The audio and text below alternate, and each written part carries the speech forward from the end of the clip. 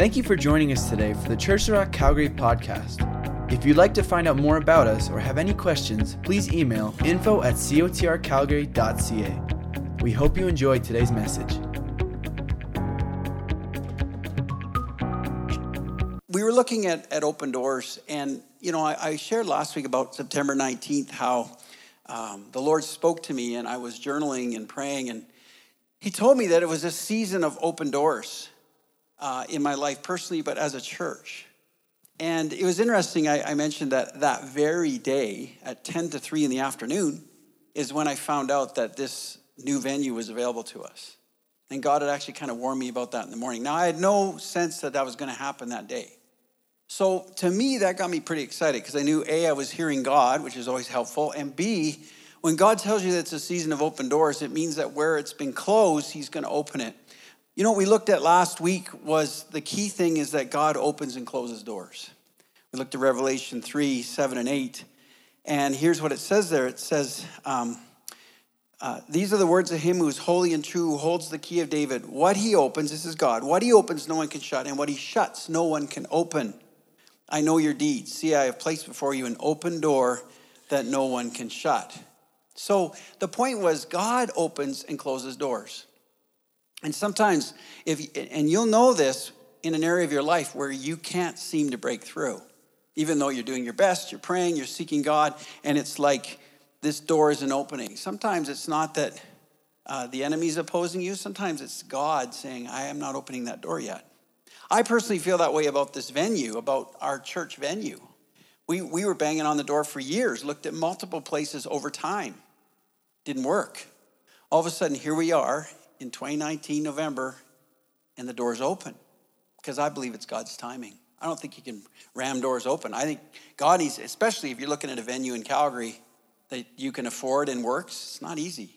Believe us, it's not easy. But God opened a door for us. So I think we need to understand God opens and shuts doors. When we left Medicine Hat, interesting that the Sunday we left was January 11th or January 7th, 2011. It was 10 years to the Sunday that we started in that church. 10 years to the Sunday. Now, I never planned that. But when we left that Sunday, I realized this is 10 years of Sundays. And I remember when we were planning to leave or felt God calling us to leave, and I was struggling with wanting to leave because we love that church. And I felt the Holy Spirit tell me, your time's over. It's time to leave. Wrap it up, turn it over, and leave. Door shutting, right? Now, I could have said, no, I'm putting my foot in the door. I'm going to keep the door open, which wouldn't have been very smart for me. Would have been a lack of blessing. God said, no, the door is shutting. It's my choice. You're done. Close it. Move on. And that's what happened. And literally 10 years of Sundays. Amazing. So God opens and shuts doors. Last week we looked at the door number 1, the door relationship. And Revelation 3, Jesus there is talking to the church of Laodicea, and He says, here I am, I stand at the door and knock. If anyone hears my voice and opens the door, I will come in and eat with him and he with me. And we talked about how that verse, that passage is actually talking to believers. We often use it for unbelievers, and it's true. God is knocking at the doors of those that don't know Him, but He's also knocking at the doors of us who know Him. And He's saying, I want to know you more. I want to draw you close. I want to speak to you. I want to share my heart with you. So we looked last week at some very practical ways that you and I can have a quiet time with God. We can have personal time where we listen to Him and we spend time with Him. I want to encourage you, if you missed last week's message, it's actually not up on podcast yet. It will be this week. There's a component we're missing, and we're changing staff on that. So, but listen to it because I think it'll help you, right? I think it'll help you as far as your personal quiet time, because sometimes that's a real difficult thing to figure out how that looks. And hopefully last week's was simple. I had feedback. People thought it was pretty straightforward and helpful. So I'd encourage you to listen to that, and that'll maybe encourage you with that. All right, door number 2 today is the door of adversity. You're like, what? The door of adversity? I don't want to go through that door, right? That doesn't sound very positive. If you were on Let's Make a Deal, anybody remember this show with me, Monty Hall? He died at 96 2 years ago. Wow, Monty Hall, Let's Make a Deal, 3 doors, choose which door you want. And sometimes people would choose the bad door and they'd get like a goat, right? Or they choose the good door and they get a brand new car. So today we have door number 2, and it may look like the goat door, right? I'm just saying, because it's like the door of adversity. Who wants to pick that door? Pick one of these 3 doors. I want the one of relationship, thank you. I don't want door number 2, the adversity door. But let me just share something with you. The door of adversity is actually an opportunity to go to the next level. It's true. And how many people realize that adversity is something we all go through? Anybody here never gone through adversity? Richie. Okay, Richie. We'll bring you up later. We're going to pray for lying. We're going to deal with that. We've all gone through adversity, right? We've all had door number 2 in our lives. Now, sometimes we didn't choose door number 2. It just came to us, right? Generally, adversity comes to us. It's not something we choose. But what we do choose is how we go through the door. We choose. How am I going to embrace this moment? How am I going to interact with God? What narrative am I going to tell myself? What am I going to believe through this? These are the choices we make in adversity. Adversity just becomes the hothouse, the scenario that actually tests us. You hear what I'm saying? So we do have some choices to make when it comes to the time of adversity. I remember, and I've shared this before, and I won't share details because I have before, but one of the biggest doors of adversity God ever opened to us is back in the mid-90s when we moved to Taber, Alberta, to work with a church there and to help with youth. In the end, it was youth ministry, volunteer in Taber, Alberta, but we moved there to help them. And it ended up that God used it as a 7-year testing period, financially and otherwise, that was just brutal. If you ever want to hear the inner thoughts on that, read my book. I share a lot about that period of time. It was really hard. But when I look at it, it was actually an opportunity. And what it did in our lives is priceless. What it produced in us is the reason why we can do what we do today. It's the reason why Val and I can minister today and lead churches and do these things. Why? Because there was a lot done in that season that was adverse. It was terrible. But God used it. It was actually a door of opportunity for us. And thankfully, in the end, we came through and we had God work in us. So Romans 8 says this. This is fridge worthy. I always talk about some passages you don't want to put on your fridge, but some you do. This one, Romans 8:28, we know that in all things God works for the good of those who love him, who have been called according to his purpose. Who have been called according to his purpose. Can I ask you a question? What is your greatest purpose in life? What is your greatest purpose? Like, for all of us collectively, what is the purpose that God has called us to? Now, when I look at according to his purpose, I realize that we all have individual specialized purposes, giftings, callings, right? And this verse tells me, this passage says, you know what? In all the things in life, as I surrender to God, as I let him work in my life, he'll use that for the purpose he's called me to. He'll use it like he did in Taber for Val and I to prepare us for the purpose of leading a church, for ministry, for leading a network, all these things. He used that for his purpose. But I think there's a broad purpose for all of us. Broad purpose for all of us. And I want to use a scripture to kind of show you what that primary purpose is and how it sometimes relates to the stuff we don't like. Okay, you ready here? This verse will mess with you a little bit. It could mess with you. Are you ready for that? It's John 9, 1-3. So as Jesus is going along with his disciples, he sees a man blind from birth. This man has never seen anything. This man has been blind from the day he was born. So his disciples ask him, Rabbi, who sinned, this man or his parents, that he was born blind? See, we're always trying to figure out who to blame. You ever found that out? And even in Christianity, we try and do that. I mean, I know people like that. Something bad happens to somebody, somebody's not healed, somebody goes through something difficult, they're immediately trying to figure out, is it his sin or is it someone else's sin or why is this happening? Anybody know people like that? They got to affix blame somewhere. The disciples are doing the same thing. They're like, why was this guy born like this? Is it his parents? Did they sin? Is it his own sin? And Jesus says this. He goes, neither. This man nor his parents sinned. Now, this is the complicated statement that Jesus makes. Don't you like Jesus, how he makes these statements that kind of blow our minds, right? He goes, but this happens so that the work of God might be displayed in his life. What? Jesus? Yeah, no, this happens so God's work could be displayed in his life. What was Jesus saying? He's actually saying this guy was born blind so that right now, when I walk by, I will heal him, and everyone will know that he was born blind, and they'll be blown away, and they'll magnify God through his life because I touched him. Does that kind of play with your brain a little bit? No, we could argue with that, except Jesus said it. It's hard to argue with Jesus. Jesus said it. He said, no, this guy actually, in my economy and my plan, he's blind, but I'm going to use him right now. And so Jesus does the unorthodox thing. He takes mud and he puts it in his eyes and he says, go wash in the pool of Siloam. He goes down, washes, and he can see. It's an amazing story. There's a lot to it. But my point is this. Jesus was saying that man, now listen to this for a minute. You got to get the essence of this. That blind man's purpose, even in his weakness, even in his deficiency, listen to me on this, was that the work of God might be displayed in his life. Now, think about this. There are people in the world who are strong in areas, and we can look at somebody who's strong and say, wow, we might say, well, look at how God is working through that person's life. They're so strong, they're so confident.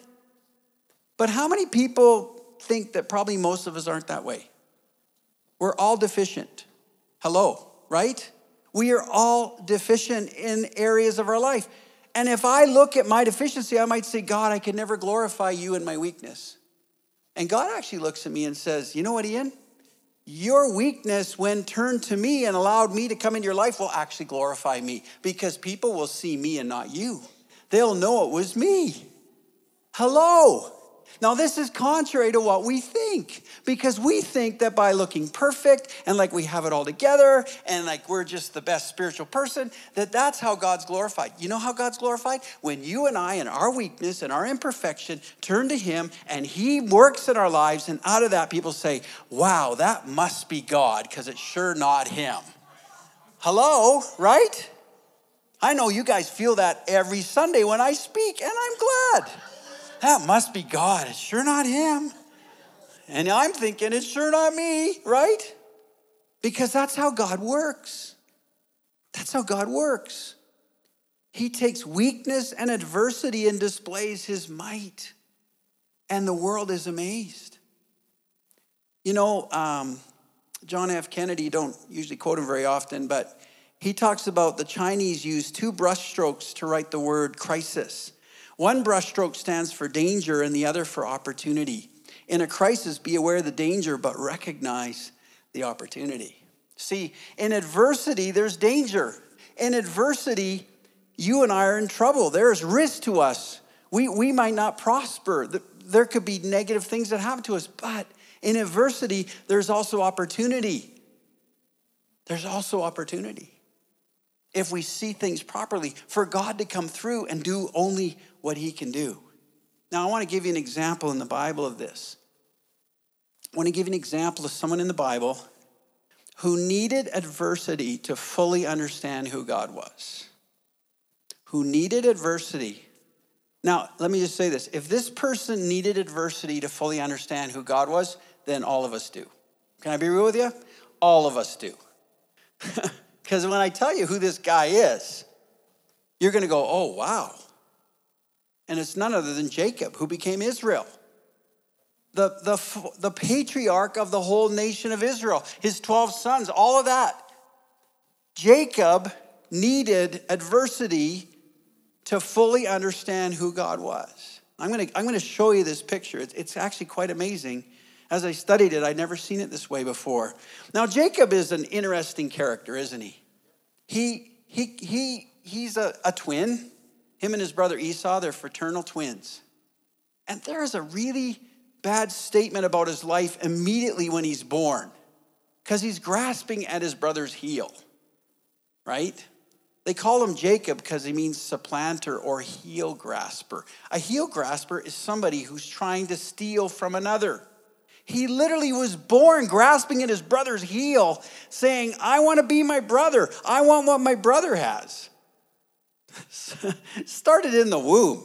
Can you imagine? I mean, and actually with his mother, they jostled in the womb. And so his mother, Rebecca, was told that these are like two nations within you. A lot goes on in the womb, folks. Listen, our world believes that people don't become people till they leave the womb. Well, seriously, there were two nations jostling in the womb. I mean, this was serious. And when he comes out, he's grabbing his brother's heel. They call him Jacob, supplanter, heel grabber, and he's that way his whole life. He's always after his brother. He's trying to get his birthright. He's trying to bribe his brother off. And we know the story how he eventually gets the birthright by faking out his blind dad, by wearing his brother's clothing and, bringing him food and telling him that he was Esau, and he gets the blessing. And his brother says, I'm going to kill him. As soon as my dad dies, I'm going to kill him. So angry. And so Jacob flees to his uncle Laban's. He spends years there, married twice those days, and ends up, though, very, very, very blessed. In the end, he leaves with a lot of animals, great possessions, and his family is large. But he has to leave because his uncle is cheating him. His uncle is not being fair with him, so he has to leave. So he flees, he leaves, and once his uncle Laban realizes he's gone with his daughters and his whole family, he chases after him. God warns Laban, don't touch him. Don't lay a hand on that man because he's mine. So Laban comes to Jacob, basically. They sign a treaty or have a treaty that Laban's not going to do any harm to Jacob, and Jacob moves on. But then Jacob has to deal with another problem, his brother. Now, can you imagine? In those days, and we don't understand what the birthright is, but the birthright, the blessing of the birthright was everything because it meant something. When the firstborn was blessed with all the material blessings and everything, it was enacted. They were blessed, and Jacob stole it from his brother. So Jacob, with his family now having left his uncle Laban, decides, I better do something. I better make peace with my brother. And I think Jacob thinks that so much time has gone by that probably all is well. So what he does is he sends, messengers ahead to Esau to tell him he's coming. And he's hoping that the response is going to be very positive, right? Here's what happens, Genesis 32. When the messengers returned to Jacob, they said, we went to your brother Esau, and now he is coming to meet you, and 400 men are with him. I'd be peeing my pants at this moment. 400 men, seriously. What would he be bringing 400 men with him for? Little welcoming party? I'd be thinking like Jacob. I'd be like, he's bringing 400 men because he's going to slaughter us all. He's going to kill me. And of course, he doesn't know any better. He has no idea. But 400 men coming with his brother. I mean, it says in verse 7, of course, in great fear and distress. So he goes into management mode. He thinks, okay, I got my family here. How can I mitigate the damage? Let's split them up so that if they attack, that maybe only some of us will survive. Maybe others will be attacked and not. And so he's thinking. So he divides the people with him into two groups, and the flocks and the herds and the camels. And he thinks if Esau comes and attacks one group, the group that is left may escape. So he's really scared. He's trying to do this. And then he prays, which is always good to do. And he prays a little more than help, which is often how we pray at these moments, right? Anybody been there? Help, God, help me, which is valid. But he says, oh God of my father Abraham, God of my father Isaac, Lord, you who said to me, go back to your country and your relatives, and I'll make you prosper. He's reminding God of the promises God's given him. Very important to do. I am unworthy of all the kindness and faithfulness you have shown your servant. I had only my staff when I crossed this Jordan, but now I become two camps. Save me from the hand of my brother Esau. Yeah, no kidding. For I am afraid he will come and attack me, and also the mothers with their children. But you've said, I will surely make you prosper, will make your descendants like the sand of the sea, which cannot be counted. It's interesting to see what Jacob does there. And this is important for us too when we come into difficulty. When Jacob hits this difficulty that seems to go completely against what God's promised him, he turns to God, and then he reminds God of the promises he's been given. And he's also reminding himself. He's like, okay, God, you told me that we'd become a great nation.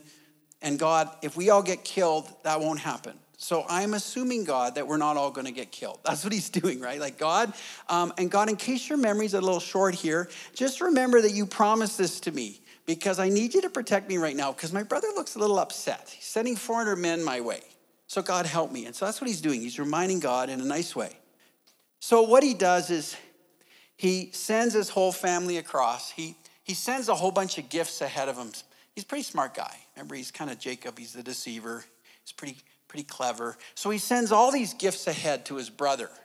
And so as his brother comes along, he's going to have one little set of gifts, which would be like some animals. And he's going to go, oh, whose animals are these? These are your servant Jacob's animals, right? So he's trying to kind of soften them up, right? And then he goes on a little further, and there'll be another little pack of animals or another gift. And this is from your humble servant Jacob. You see what he's doing? He wants to soften them up, make them friendly to him. So he does that. And then it says in verse 22, that night Jacob got up and took his 2 wives, his 2 female servants, and his 11 sons, and he crossed the ford of the Jabbok. After he sent them across the stream, listen to this, he sent over all his possessions. Verse 24, so Jacob was left alone, and a man wrestled with him till daybreak. Through the night until dawn, he wrestled all night. Now I want to just look at something here for a minute.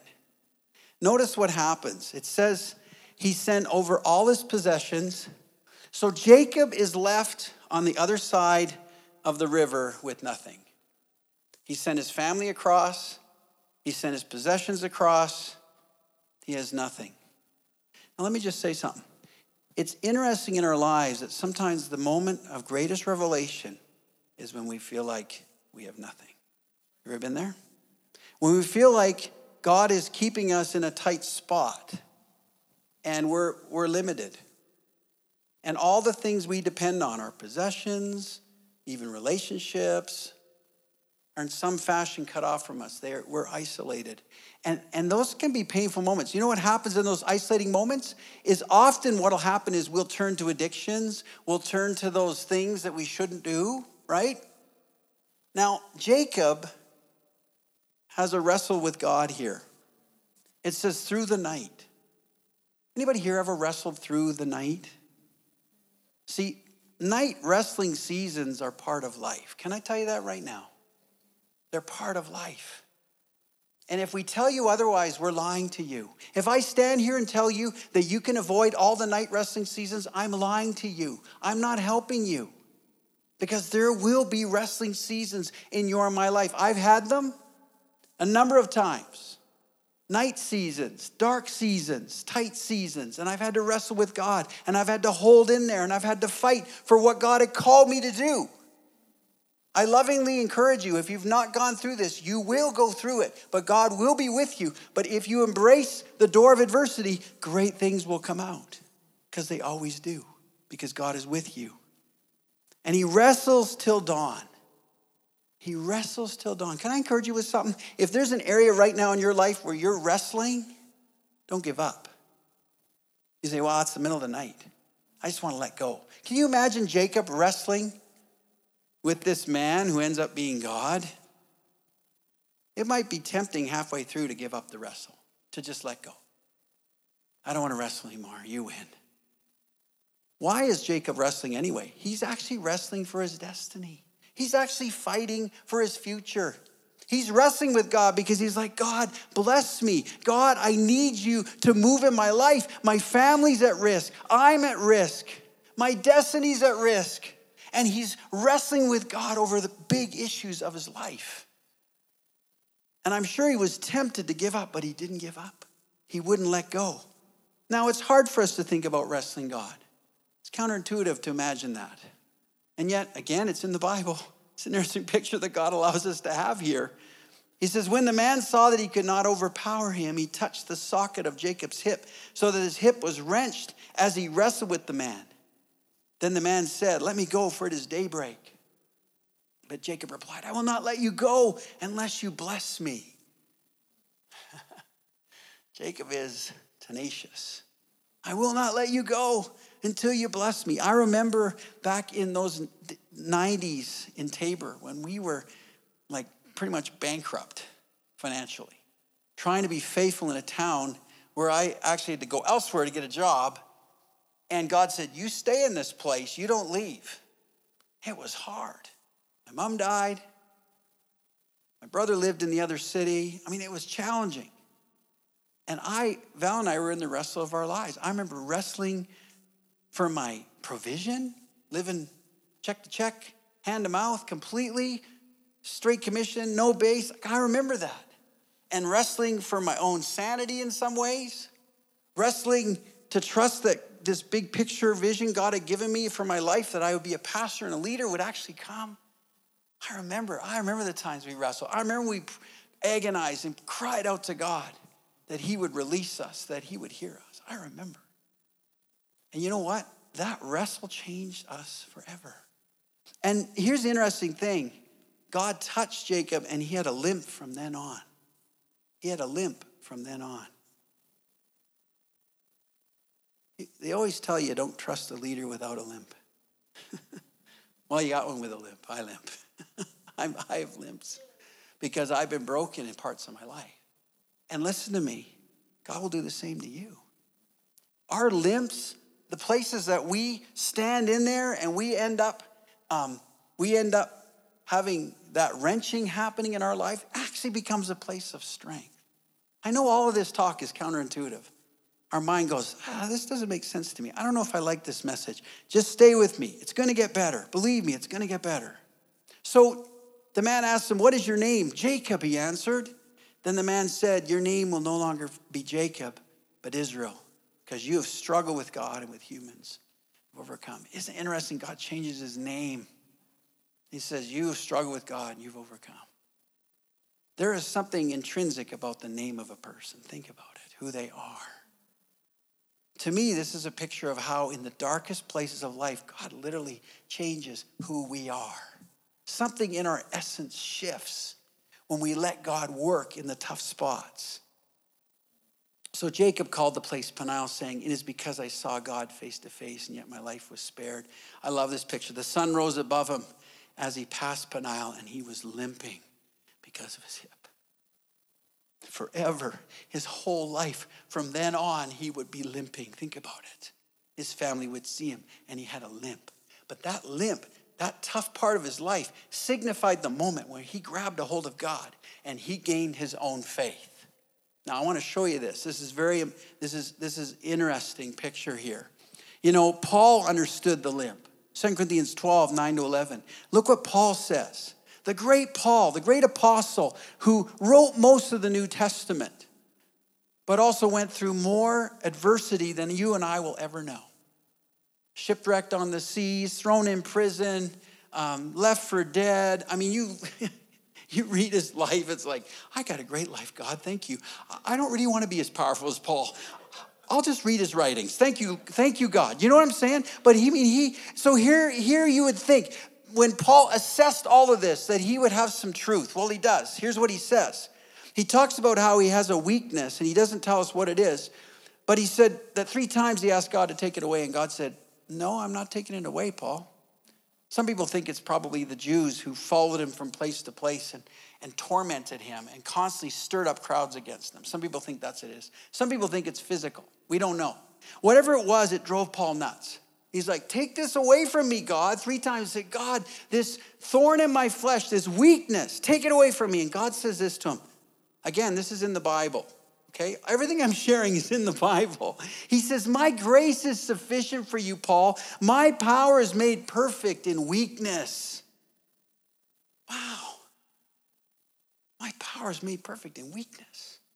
I mean, God, your power is made perfect in my weakness? Where I'm flawed, where I'm deficient, that when I allow you in, your power is made perfect?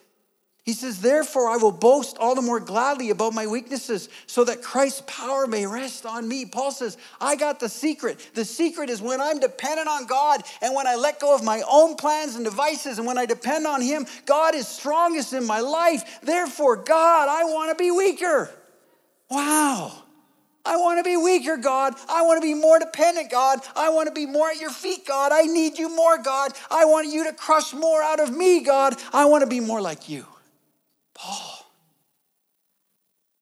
That is why, for Christ's sake, I delight, in weaknesses, in insults, in hardships, in persecutions, in difficulty. I delight in it. Paul, I don't delight in these things. Man, I don't know. Do you delight in these things? Whew. He says, I delight in them. Why? For when I am weak, then I'm strong, because God has his greatest opportunity in me. See, when you and I get out of the way, God gets big. When you and I are at our extremity, God is able to come and do something. You know what's so encouraging about this is that this is for all of us. This is for everybody. This is the gospel. This is the good news. We're all weak. We're all deficient. And God says, you're all qualified. I want to do something in your life. I'll do more than you imagine because I'm going to take your weakness and I'll turn it into strength. Now, Jacob was wrestling for his destiny. He was wrestling with his fears for the future. You think about it. He didn't know. He thought 400 soldiers were going to come, 400 men were going to come and kill his family. He's wrestling with his fears. You ever wrestle with the fears for your future? You ever wrestle with the fears for your family? That's what Jacob was doing. He was wrestling for his family. He was wrestling for his destiny. God, you promised me this, God. My brother's going to kill me tomorrow. Is your promise going to fall to the ground, God? He's wrestling for that. He's wrestling for his family. He's wrestling for security. But he's wrestling with the right person. Listen to me. He's wrestling with God, right? God doesn't mind to wrestle. God actually welcomes him wrestling. God actually is like, wrestle with me. And he competes with this man who represents God. All night he competes for his future. Can I encourage you with something? Some of you here, God is stirring you to wrestle for your destiny and your future. Some are here are tempted to lie down and just let things happen and not fight anymore. In fact, the enemy's come to you and he lies to you and he tells you it's not worth it. He tells you God's let you down. He tells you that God's not faithful. Can I just encourage you with something? Don't believe him.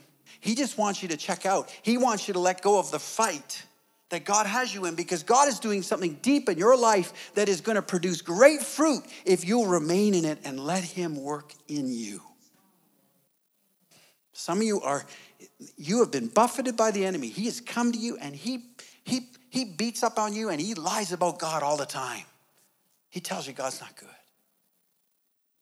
And I want to just encourage you today. You push back at him and you wrestle with God. You push into God. Don't push away from him. Don't isolate from him. You push into him. Say, God, I don't understand this right now, but I'm going to wrestle with you. I'm going to push into you because my whole future depends on you, God. Either you open this door, either you move me forward and protect me and my family, or it won't happen. You know what? God's up for that wrestle. You know where the problem is? We often don't wrestle. We're passive. We let it go. And the enemy pushes us aside. God says, don't do that. Because on the other side of that wrestle, there'll be a limp. God's going to touch you a part of your life, and it's going to create greater dependence on him. But that limp is actually what's going to cause his grace to come to you, and it will be a visible sign of God's grace to everyone else. See, God doesn't do things the way we do them. He does them opposite. Now, here's what happens with Jacob. I'm going to finish with this. It's interesting how Jacob changes his view of God. I'm going to jump down and I'll come back to Genesis 33. So I'm going to jump down to Genesis 28. So Jacob has this amazing moment at Bethel. I don't know if you remember reading that. There's a stone there. It's like the stairway to heaven. You ever heard that? It's not a song, by the way. It's not that song. But there's a stairway that's above him with angels ascending and descending. It's this amazing vision he has. And God is standing at the top. And there above it says, stood the Lord. And he said, I am the Lord, the God of your father Abraham and the God of Isaac. Later on, In Genesis 31, Jacob says this to Laban as he leaves from serving his uncle Laban. He says, if the God of my father, the God of Abraham, and the fear of Isaac had not been with me, you would surely have sent me away empty-handed. God of my father, the God of Abraham, fear of Isaac, his father. Genesis 32, verse 9, just before the wrestling match, here's what he prays. O God of my father Abraham, God of my father Isaac. Now, look at this. After he wrestles with God, look what happens. Genesis 33. He now has crossed that river with his limp. He now has met his brother Esau. And now he's moving to Shechem, where he's going to set up with his family. God has taken care of him. God has led them forward. And he says he sets up an altar and calls it El Elohe Israel, which means God, the God of Israel. Now, you got to hear this point. You got to get this point. Previously, before he wrestled, his God was the God of his father and his grandfather. But after he wrestles with God, his God becomes his father, his God. He becomes the God of Israel. You see, God doesn't have any grandchildren, or there's no children or grandchildren in the kingdom. My kids, my grandkids are going to have to wrestle with God like I have. They're going to have to find God for themselves, right? I would love it if they didn't have to. I would love it if I could save them the wrestle. Anybody here, parents? I don't want them to wrestle like I did. I don't want them to go through tough times. I don't want them to have to grasp a hold of God. I want it to be easy. And God says, Ian, if it's easy, they'll not have to wrestle, and I won't become their God. See, he had heard all the stories. He knew the stories of Abraham. He knew the stories of his dad. He knew what God had done. But we can't lean on the stories of what happened to our parents and our grandparents. It has to be our stories. But when he wrestles with God and he comes through the other side and he's met God and God has touched him, God becomes his God.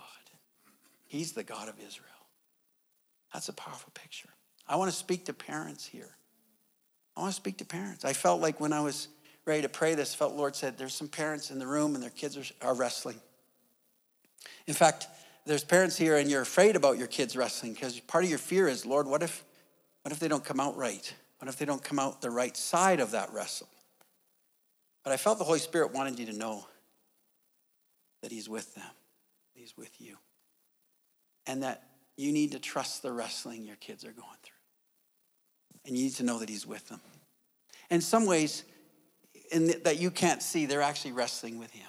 They're fighting with his call in their lives. They're fighting with what he said about them. And there's other things coming at them. The enemy's there working, but ultimately he's involved in their wrestle. And I just felt like God wanted you to know that he's going to bring them through the other side of it. And they're going to say, he's now my God. He's not my parents' God. He's my God. I've experienced his salvation for myself. I've experienced his revelation for myself. Some parents need to hear this. I felt the Holy Spirit tell me they need to hear this. I felt like he wants to set your mind at ease because you struggle with the fact that they're wrestling. It bothers you. But the Lord says, I'm involved in the wrestle. Pray for them. Pray that they will stand firm through that wrestle. Pray that as they grapple with me, that in the end, I touch them and they have a limp. And they have a call, and their calling and their destiny is going to be fulfilled because of that limp, because of the way he touches them. Does this make sense to anybody? Do you hear what I'm saying? Really felt you need to hear that. We can't be afraid of that. God has to become their God in their reality. And he'll deal with their questions. He'll deal with their struggles. He's big enough. He's in control of them. He's going to work through their life. I love what blogger Dina Johnson Martin says about this in a quarter. You see, until Jacob had a divine wrestling match with God, until he had a very personal struggle with God, his faith was not cemented. It was not his own.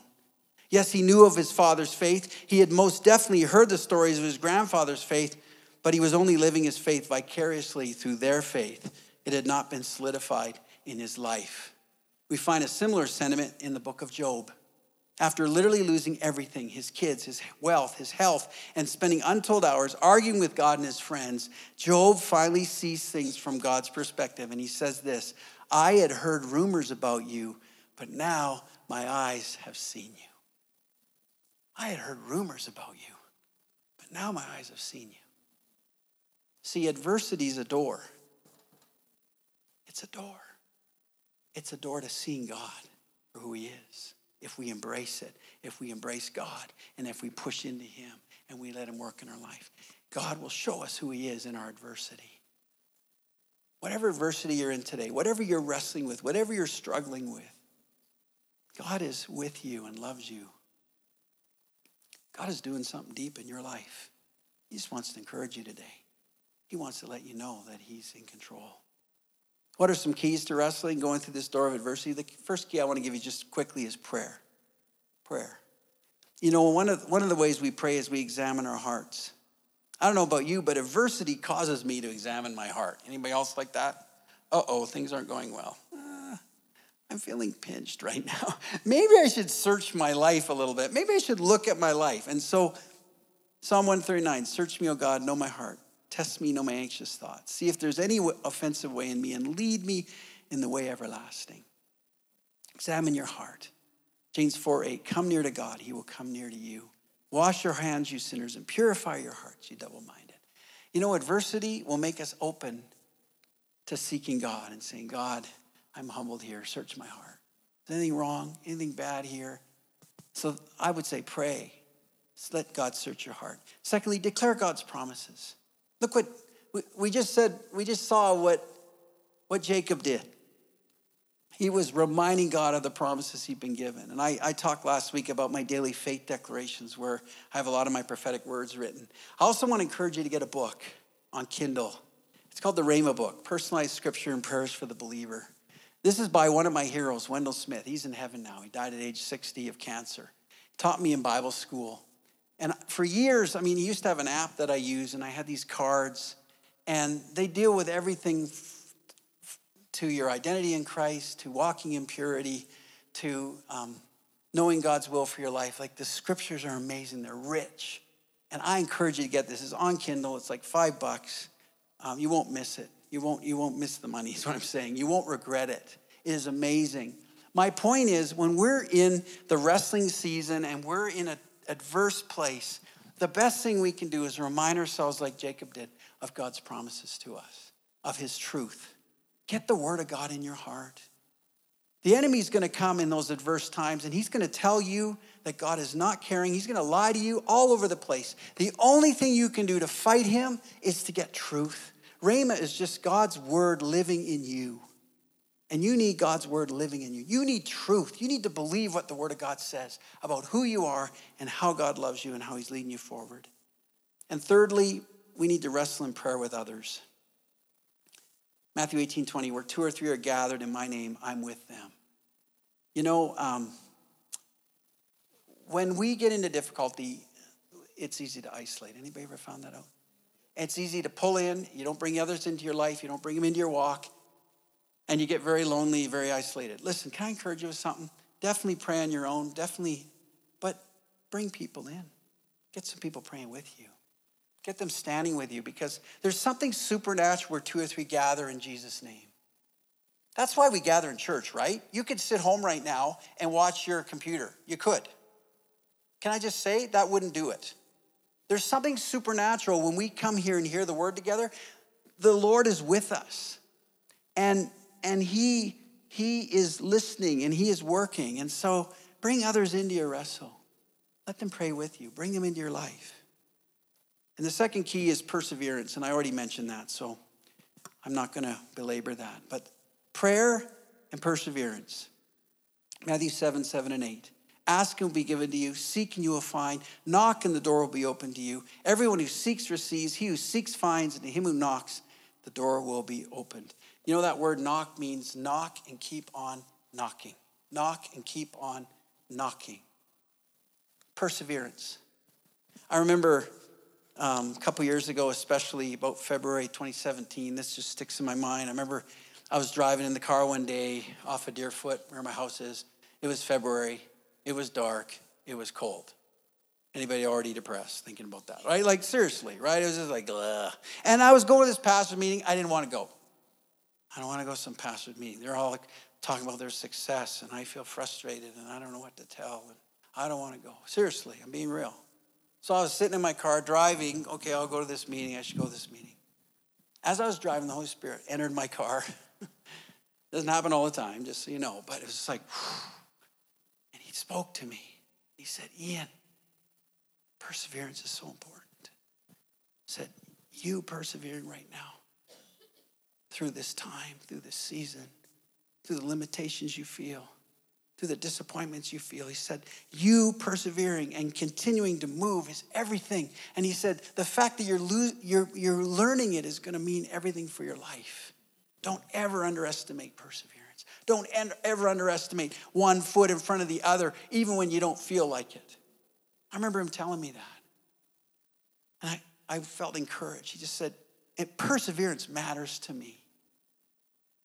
You know what? Your perseverance in your circumstance, obeying God and being faithful matters to God. And it also sets you up for the future. It sets you up for what God has for you. It builds your muscles. It makes you tougher. Don't ever diminish perseverance. The Bible tells us that we will reap a harvest if we don't give up. Don't give up on your harvest. Don't give up on that child. Don't give up on that circumstance.